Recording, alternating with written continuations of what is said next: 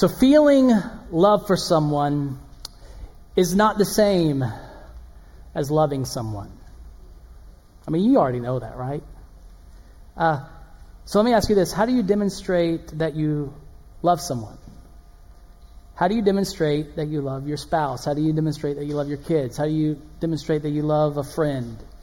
How do you demonstrate that? Now, some may say, I don't have to demonstrate that because God already knows. I love them. They already know. My spouse already knows. I don't need to tell her I love her. She already knows. I don't need to do anything for her. I don't need to do anything for my kids. They already know. That doesn't work.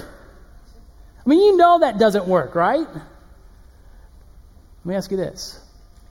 How do you demonstrate to God that you love Him? How do you do that? How do you demonstrate to God that you love Him? And it does not work with God? Oh, He already knows.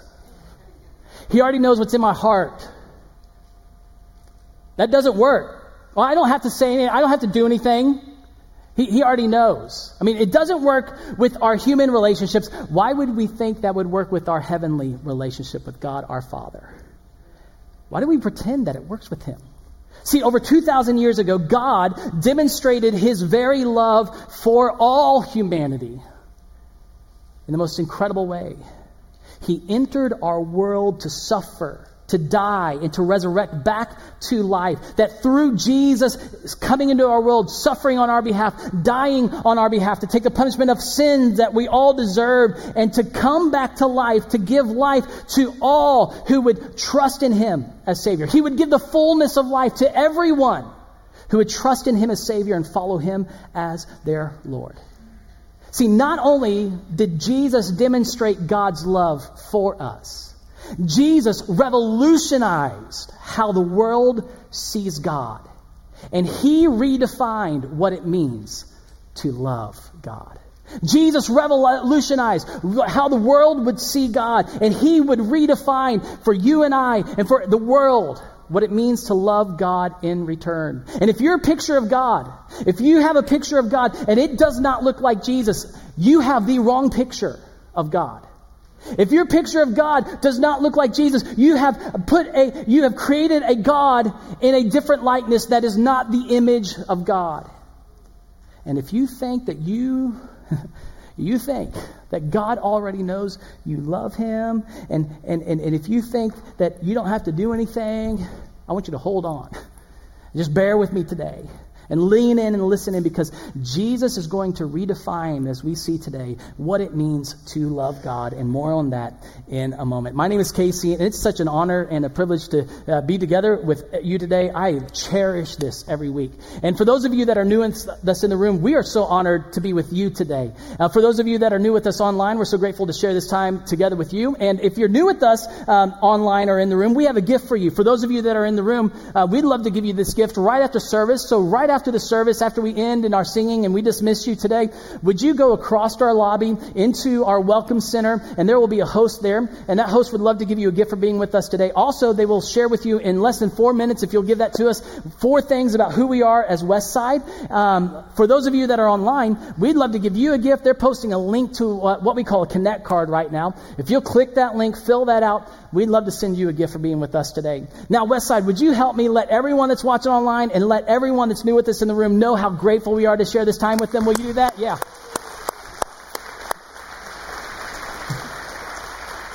So last week we started this new series that I am hoping will recalibrate us as a church family. You know what it means to recalibrate? Realign ourselves. It's get us all firing together on the same cylinder. And last week we talked about how important our identity is. And this is the whole idea of the series is like, we are God's family. This is the name of the series. And we're talking about being on mission together. And we're talking about how our identity as God's family defines our mission. Our mission drives our vision. Our vision then directs our behaviors. And when we all share these same behaviors, when we're all doing the same things, it creates this life-giving culture that God brings through us and in us. And in this, we put it all in together in one statement that I want you to know it's more than just Series Big Idea. This is like our church identity statement. And I want this is not just our church identity that defines our mission. It's what directs our vision. What drives our vision. It's what directs our behaviors that we share together. And this is, I believe, what's going to create the life-giving culture that God wants not just our church to have. I believe God wants the capital C church, the church that is all over the world, that when we do these things together, God does something incredible in us, among us, and through us. And so here's a Series Big Idea, and it's something I challenge you to memorize. So we're going to work on that a little bit today. So here it is. We are God's family on mission together, loving Jesus, becoming like Jesus, and sharing Jesus to build up Christ-centered families by wrapping God's family around your family. We are God's family. This is our identity. This is who we are. Because of God's love for us and Jesus' demonstration of that love, we are brought into the family of God. We are God's family. We are on mission together. And this mission is loving Jesus, becoming like Jesus, and sharing Jesus. And our vision is to build up Christ-centered disciples, build up Christ-centered families by building up Christ-centered disciples who are loving Jesus, becoming like Jesus, and sharing Jesus. And we are going to all share in the same behavior, which is wrapping God's family around your family. Wrapping God's family around those who are single, wrapping God's family around those who are empty nesters, or wrapping God's family around those who are married and now just have kids, or those who just got married. We're going to wrap God's family around you to become a Christ-centered disciple, to build up a Christ-centered family. And the way we're going to do is we're going to wrap God's family and love you. Now, I want us to say this out loud together. So they have them keep it up on the screen. If you guys don't mind putting that back up on the screen. You got it in your notes. You just wrote down loving, becoming, and sharing. And so in this online, we want you to type that in together. Just do this all together. Here we go. Are you ready? Let's say this together. You ready? I don't want you to half-heartedly do this. Okay? Let's do this the West Side way. Here we go. We are God's family on mission together, loving Jesus, becoming like Jesus, and sharing Jesus to build up Christ-centered families by wrapping God's family around your family. Oh my goodness, I just got chills saying that. In light of that, in Christ we are unshakable. If you're new with us, that's just something we all commonly will do every once in a while, because we do believe in Christ we are unshakable. And can I tell you something? A community that sees themselves as God's family on mission together, loving Jesus, becoming like Jesus, sharing Jesus to build up Christ-centered disciples by wrapping God's family around your family. That is an unshakable family. That is unshakable. And we're going to look at today one behavior that if we share this one behavior, I believe it is a keystone habit to the power of God working among us and working through us. And it won't God cannot work among us and through us if we do not do this one keystone. That's why it's called the keystone habit. If we don't do this one keystone thing, God cannot work in us, through us, and among us. This is what we're going to talk about today. But first, we need to remind ourselves of who Jesus is. We need to remind ourselves of why Jesus is so important to our identity. Okay? See, Jesus is so central to our identity. This is why we're building up Christ-centered families. He's so central to our mission. He's so central to everything, our vision, our behaviors. Everything that we do centers around Jesus. Not just here on a Sunday, but outside of Sunday. This is what it means to be a disciple of Christ. And this is why it's so important. And this is the reason it's so important. To see Jesus is to see God. To see Jesus is to see God. We cannot forget this. We cannot forget this. You know, can I tell you why we can't forget this? Because the enemy is out to deceive the world from knowing the truth of who God is, what God is like, and who God likes. The enemy is trying to deceive the world from keeping them from seeing who God is. Because if the enemy can keep people from agreeing on who Jesus is and seeing Jesus for who he is, the world can be deceived from knowing who God is. And there are lies being spread all around to say Jesus is not God. And therefore, deceiving people from knowing who God is. So we need to remind ourselves that to see Jesus is to see the one true God who has revealed himself through the Hebrew people. This is the same God of the Old Testament, is the same God that we see in Jesus, and he's revealed himself through the Hebrew people, through that, and with one purpose. He came, wanted to enter our world to save the world from the eternal destruction of sin by giving life to all who would trust in him as Savior, trust in Jesus as Savior, and follow him as Lord. See, Jesus was clear in this. There's no ambiguity in this. Jesus was clear in saying that he is God, and that to see him is to see God the Father in heaven. And here are a few times that we see Jesus clearly talking about this in the disciples. So, and first is, these are several among many in the New Testament. In John chapter 12, John, who was one of the three closest disciples of Jesus, recorded Jesus' words saying, "The one who looks at me is seeing the one who sent me." To see Jesus is to see God. To look at Jesus, he would say, is to look at God. And if that's not clear enough, in John 14:9, he goes even further. "Anyone who has seen me has seen the Father." To see me, there's no ambiguity here. To see me is to see God the Father. And this isn't just what the gospel writers collected in Jesus' teachings and what they believed. The first century apostles would teach this, and they not just believe this, but they would teach us as a foundational truth in the New Testament. Paul would write this in his follow-up letter, one of his follow-up letters to the church in Corinth. He would say, "The God of this age," and you need to listen in on this one. "The God of this age," that's Satan, by the way, "the God of this age has blinded the minds of unbelievers so that they cannot see the light of the gospel that displays the glory of Christ." Look at this. "Who is the image of God." See, Jesus is the picture of God to the world who has had an unclear picture of God. And the enemy wants to blind people from seeing the good news of who Jesus is.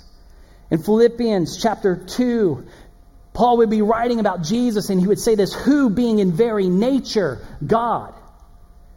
Being in very nature to God. Jesus is God. He is the same God that we read, and his nature that his is not different than the nature that we see in the Old Testament. It's the same nature. And he's the full representation of the full nature of God. In his letter to the Colossian church, Paul would go on to write, "The Son is the image of the invisible God, the firstborn over all creation." God is no longer invisible to the world, but it's clearly seen in Jesus.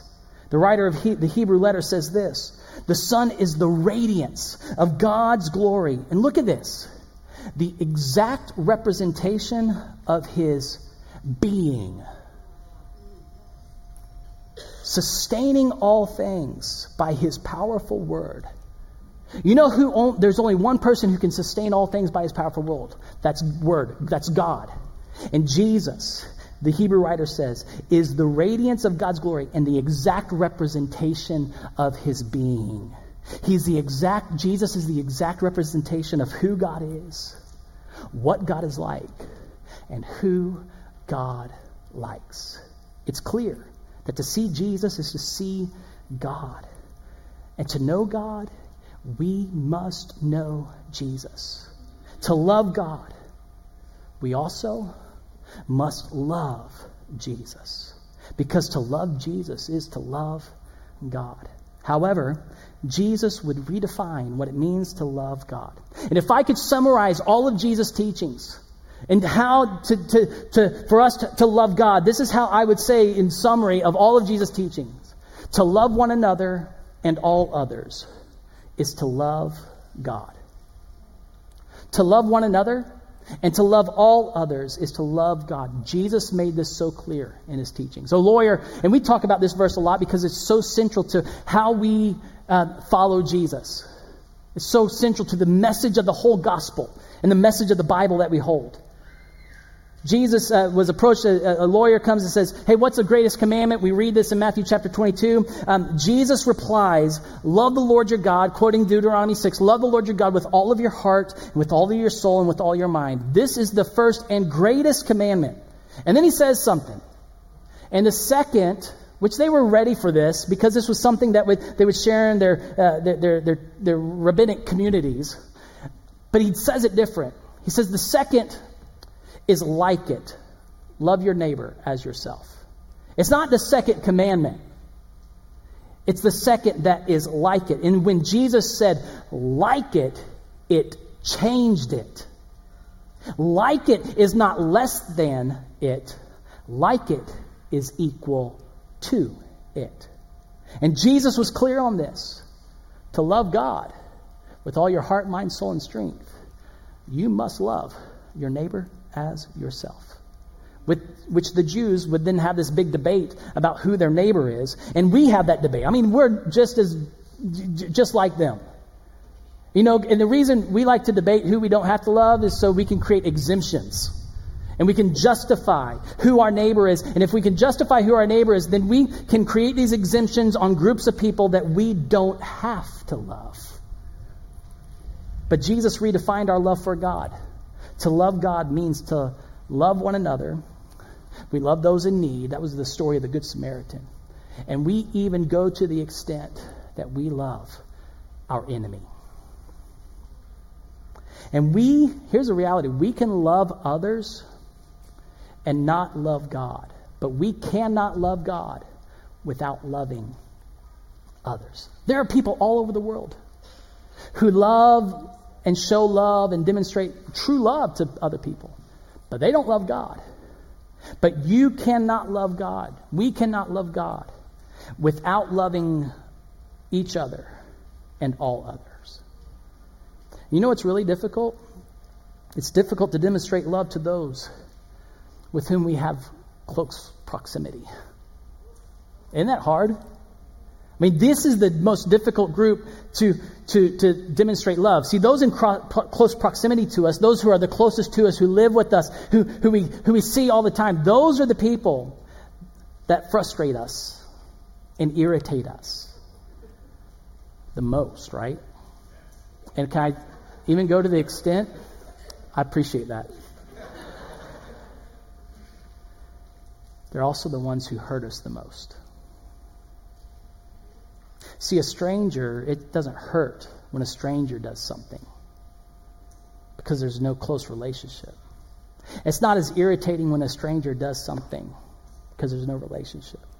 It's not as frustrating when someone does something and they're not close to you. But the more you get to know someone, the more difficult it is to love them. It takes more work to love them because it costs more to love them. It's a greater sacrifice to love them. It costs more to love those who are closest to you. And let me say this. It is very difficult, if not impossible, to demonstrate love for someone without having proximity to them. You can't. You can't demonstrate love for someone while avoiding them. We cannot love without proximity. This is why God entered our world, took on the full flesh. God, fully human and fully God. Jesus is God, fully human and fully God. And he did this so he could dwell with us, to have proximity to us, to show us his love for us. And Jesus is clear that your love for God is demonstrated in your love for those in proximity to you.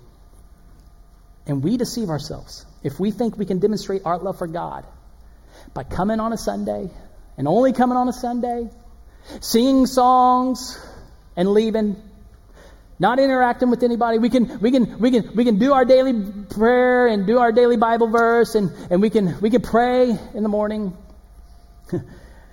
And we can keep all that in our safety and our comforts of our isolated lives.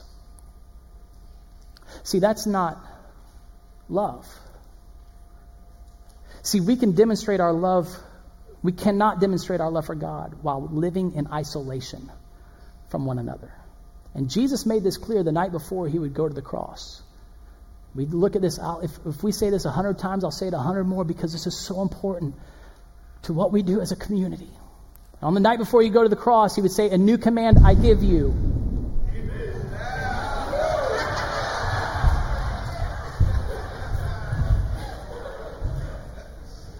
Let's pray.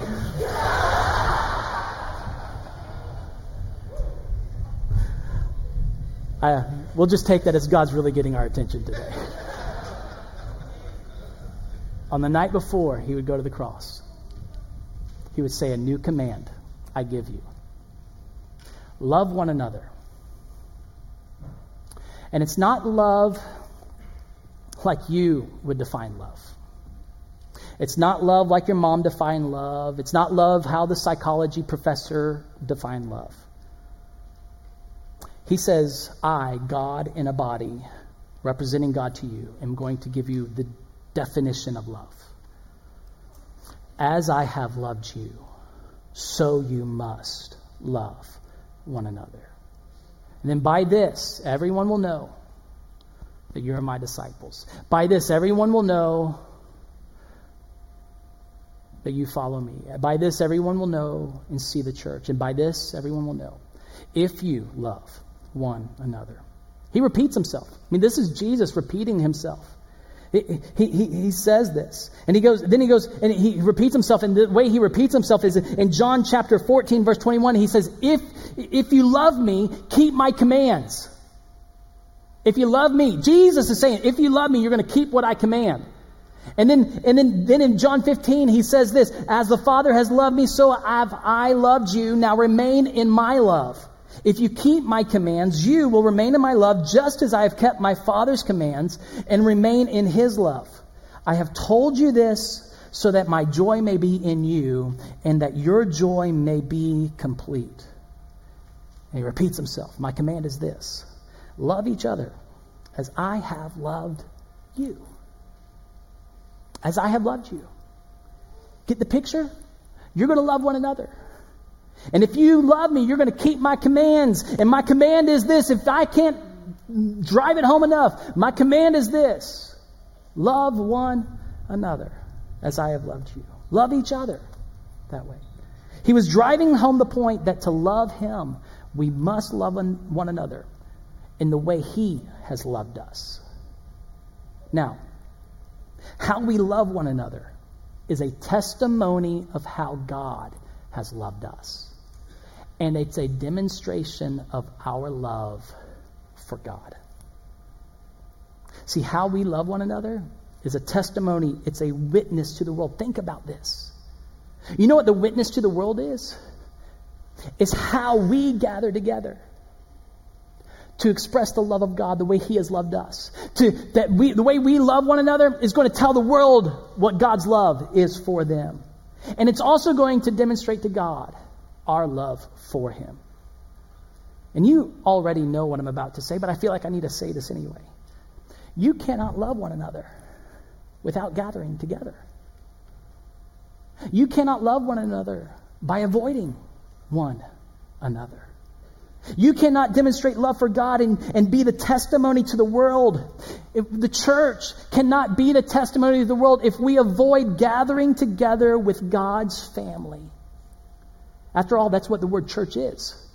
Jesus said, I will build my church. This is his church where he's building. And that word church is that word, Greek word ekklesia, and that word ekklesia is gathering. It's not a bunch of isolated people. He's like, I'm building my gathering, my assembly. And what if the keystone behavior to showing the world who God is to showing the world what God is like, is that the church gathers together and does one thing when we gather together. We love one another. Is it any wonder then that the enemy is working so hard and has been working so hard since the beginning of time to keep us from wanting to be together? It's been happening since the beginning of time. He wants you to be so busy to be together. He wants you to get so focused on the differences that divide you, to isolate you and separate you. And the enemy distracts us from keeping our devotion on God. And our devotion is represented by gathering together. Our motivation is to gather. That's our motivation to gather is not what we get from the gathering. That's not what church is all about. Church is not about coming because you get something from it. That's what Costco or Sam's Club is all about. Now, it may be what brings you to church, but it's not what keeps us coming back to being with the church. The reason we gather together regularly is to demonstrate to Jesus our love for him by loving one another. This is why we gather not just here, but we gather outside in homes. This is why we want you in groups. This is why we want you sacrificing time and things that you could be doing and want to be doing, because Jesus is number one in your life. And you're going to demonstrate to God by showing up. This is not about church attendance. It's about showing God that we love him and demonstrating to the world, being a witness to the world of what God's love is like as we love one another. See, our motivation to gather is not what we get from the gathering. Our motivation is that Jesus has loved us and commanded us to love one another. See how our identity is directly tied to our shared behavior. Our identity then leads to the shared behavior that every one of us need to do together. And today, here's the one thing that I believe. If we did this together as this church community, and we modeled this well, it could change the spiritual landscape of our community. And here's a teaching big idea. We are loving Jesus by gathering together to love one another. The word loving Jesus, and the way we're going to love Jesus, we're going to love Jesus by doing this one habit. We're going to gather together. We're going to gather together. This is our motivation to gather together. It's not because of what I get from the community. It's because God loved me so much that he demonstrated his love. And the way I'm going to respond to the way I'm going to worship and respond to his love for me is I'm going to show up with his family, to love his family the way he commanded me to. This is the keystone habit, and this is what it means to be a disciple of Jesus. And the New Testament is filled with examples of loving one another. You can't read the epistles and the letters that James, the half-brother of Jesus, that Peter, the apostle, the disciple of Jesus, that John and that Paul would write. You can't read these without seeing the love one another's and the way we love one another as Christ has loved us. Paul would say, bear with one another. Bear with one another's shortcomings. Bear with one another when they are tempted and they fail. Don't write off one another. Bear with one another. He would say, be kind and compassionate to one another, forgiving one another. He would say things like, be devoted to one another. The authors would write, live in harmony with one another. And here's the thing. You can't exercise these one another's being isolated from each other. The only way that can happen is with this keystone habit. We gather together. We gather together. All of the one another's of Scripture demand proximity with one another. We must gather together. And church, can I just say something bold? We must stop making excuses and allowing excuses to prevent us from gathering together. And I'm not saying this because I want to have a large church. I'm saying this because I want us to demonstrate to God our love the way he's commanded us to. We must stop believing the lie that we can love God without making the sacrifice to be together with God's family. We must gather together because we love Jesus. And we're loving Jesus by gathering together to love one another. So when we gather, what do? Well, that's what I want to finish today with. I want you to turn to Romans chapter 15, and we're going to just look at this real quickly. Romans chapter 15, Paul's writing to the church in Rome. And as we read this, I want you to listen and maybe circle the words that are others-oriented. Okay, you ready for this? He goes, we who are strong ought to bear with the failings of the weak, and to not please ourselves. Each of us should please our neighbors for their good, to build them up. You see that? That's just powerful right there. Each of us should please our neighbors for their good, to build them up. So he's writing them, how do you live out of the expression of this gospel? When you're gathering, this is what you do. Don't gather for what you get. Gather to please the neighbor. Gather to please the other one. And then he goes in verse 3, for even Christ did not please himself, as it is written. So he's saying Jesus is our model. The insults of those who insult you have fallen on me, for everything that was written in the past was written to teach us, so that through the endurance taught in the Scriptures and the encouragement they provide, we might have hope. This is why we have the Scriptures. is that we have hope. And it points to Jesus. And then he goes in verse 5. May the God who gives endurance and encouragement give you the same attitude and mind toward each other that Christ Jesus had, so that with one mind and one voice you may glorify the God and Father of our Lord Jesus Christ. Verse 7. Accept one another then, just as Christ accepted you, in order to bring praise to God. Paul learned how to take the new command, as I have loved you, so you must love one another. He learned how to infiltrate that to every area of his life, and he would teach the church that this one command is how you interact with the family of God. As I have loved you, as Christ has accepted you, you need to accept one another. Because Christ has accepted you, you accept one another. How did Christ show us he accepted us? Paul just makes it clear right here. In verse 8, for I tell you that Christ has become a servant of the Jews on behalf of God's truth, so that the promises made to the patriarchs might be confirmed, and moreover, that the Gentiles, by the way, that's us, the non-Jews, might glorify God for his mercy. See, Jesus showed his acceptance of us by showing up to be with us, by serving us. Church, we love Jesus when we accept one another as Jesus has accepted us. And after all, that's the gospel, right? You're accepted. You're accepted. God didn't want you to say, hey, you know what? Before you belong, you got to clean up your life. No, he accepts you as you are. Romans 5 says, while we were still sinners, Christ died for us. It's his kindness that leads us into repentance. He shows and demonstrates his acceptance of you by coming to serve you. Church, this is what Jesus did for us. This is why continually we need to have an environment where we accept one another. We are a community where no one is perfect, where but yet God has accepted us. And we are a community that is motivated by his acceptance of us to accept one another. We do this, and it doesn't mean that you have to look like us, behave like us, believe like us. This is a community where you can belong in there because God accepted us as we are. And we're not a community who only accepts those like us, believe us, likes us, and looks like us. We're going to accept those who are unlike us. And when we show up, we're not just showing up to sit.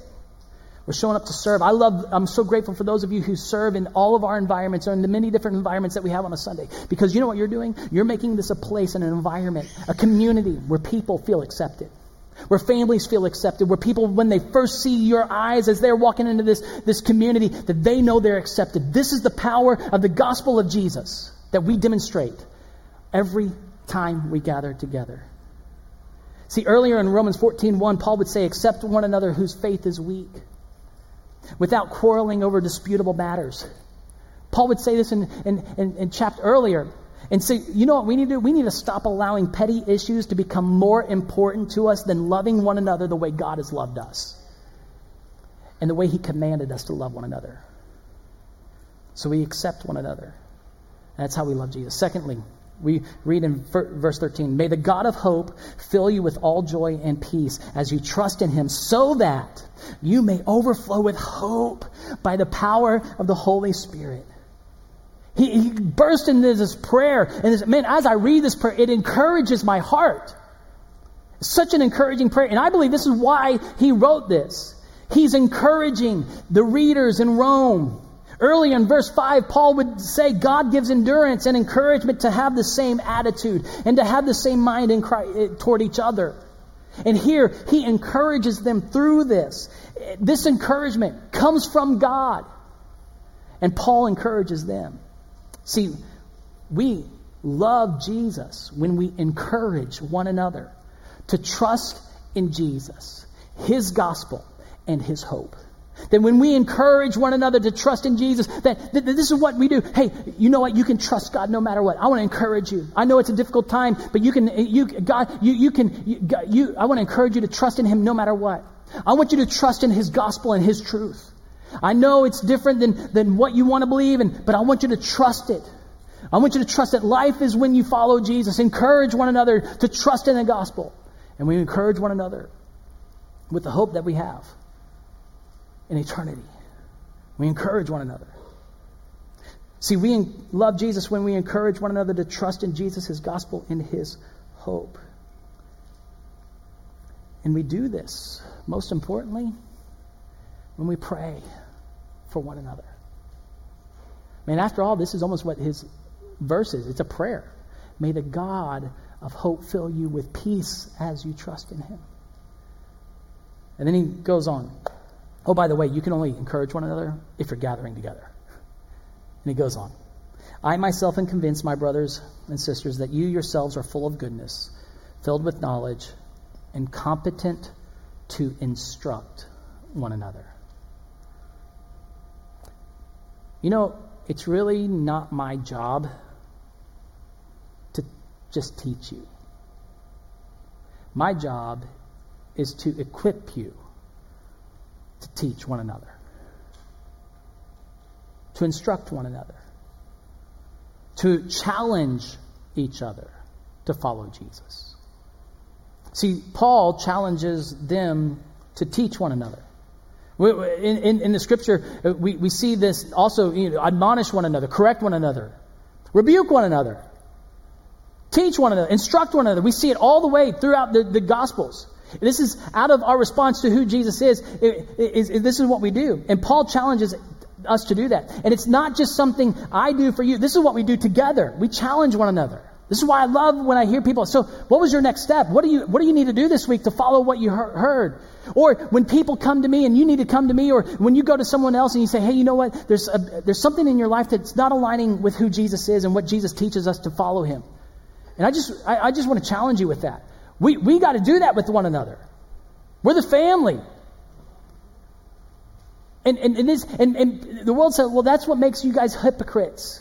Because you're always instructing and challenging, but this is the reality, okay? We're all sinners.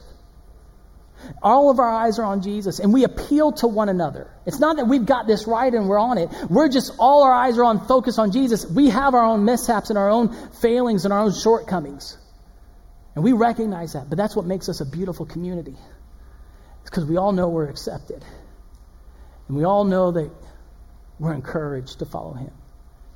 And we all know that God doesn't leave us the same, and he challenges us to follow him. And as we follow him, the power of the Holy Spirit changes us. See, we love Jesus when we challenge one another to follow Jesus as our Lord. This is what we're to do. This is what the family of God does. See, we're not just going to accept you and encourage you and allow you to be the same. We're going to accept you and encourage you and challenge you to join us in this journey of following Jesus. Because the goal that God has for you is the same goal that he has for me. It's not for you to look like me. It's not for me to look like you. It's for us to look like Jesus. And we're going to fail, but we're going to wrap God's family around each other when we fall short.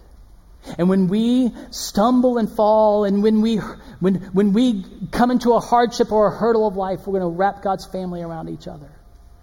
And we're going to love one another, accepting one another, encouraging one another, and challenging one another. And here's the thing, is if you take those words, accept, challenge, and encourage, and you put them in that order, it kind of creates this acrostic ACE. You know what the ACE card is? It's the one that can't be trumped. And the enemy cannot trump the church who's showing Jesus their love for him by accepting one another, challenging one another to follow Jesus, and encouraging one another. The enemy can't trump it. And God works through that type of a church. Luke, in his follow-up account to his gospel, he would write this about the first century church. They devoted themselves to the apostles' teaching, to Scripture, to the teachings of Jesus, and to the fellowship, the gathering, the sharing that we have together by gathering together, to the breaking of bread, which was a reminder of Christ's love for us, this communion we have. And it's also the reminder of how we demonstrate our love for God by loving one another. And they were devoted to prayer. And look what we read. Everyone was filled with awe at the many wonders and signs performed by the apostles. All the believers were together and had everything in common. They sold property and possessions to give to anyone who had need. No one amongst them was in need because they were together. They sold property, and every day they continued, in verse 46, they continued to meet together in the temple courts. They broke bread in their homes. You couldn't keep them from being together. And they ate with glad and sincere hearts, praising God and enjoying the favor of all the people. You know how I said this would change the spiritual landscape of a community? Read this last part. And the Lord added to their number daily those who were being saved.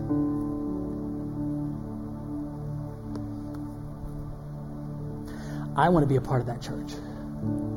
We are a part of that church because we are God's family on mission together. And we're loving Jesus by gathering together to love one another. And when we do this, God works in you, making you more like Jesus. He's going to work through you. You're going to minister to one another. And God is going to work among us in our community. See, to love God, I must show up to love His church. You know what you can't tell? I can't tell you. Men, I can't tell you, hey, you know what? I love you, but I really don't like your wife. In fact, your wife just annoys me. If you said that to me, I'm like, bro, no.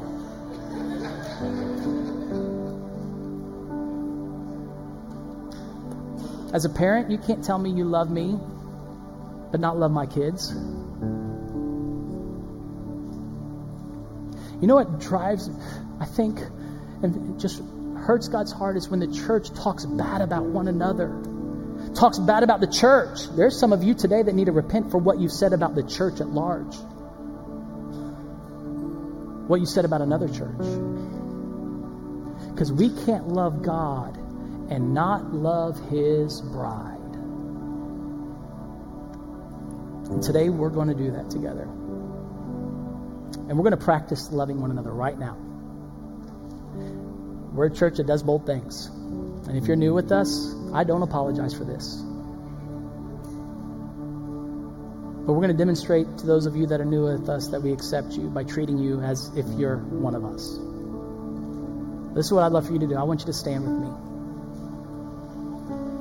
And we're going to practice accepting one another, challenging one another, encouraging one another. So this is what I want you to do.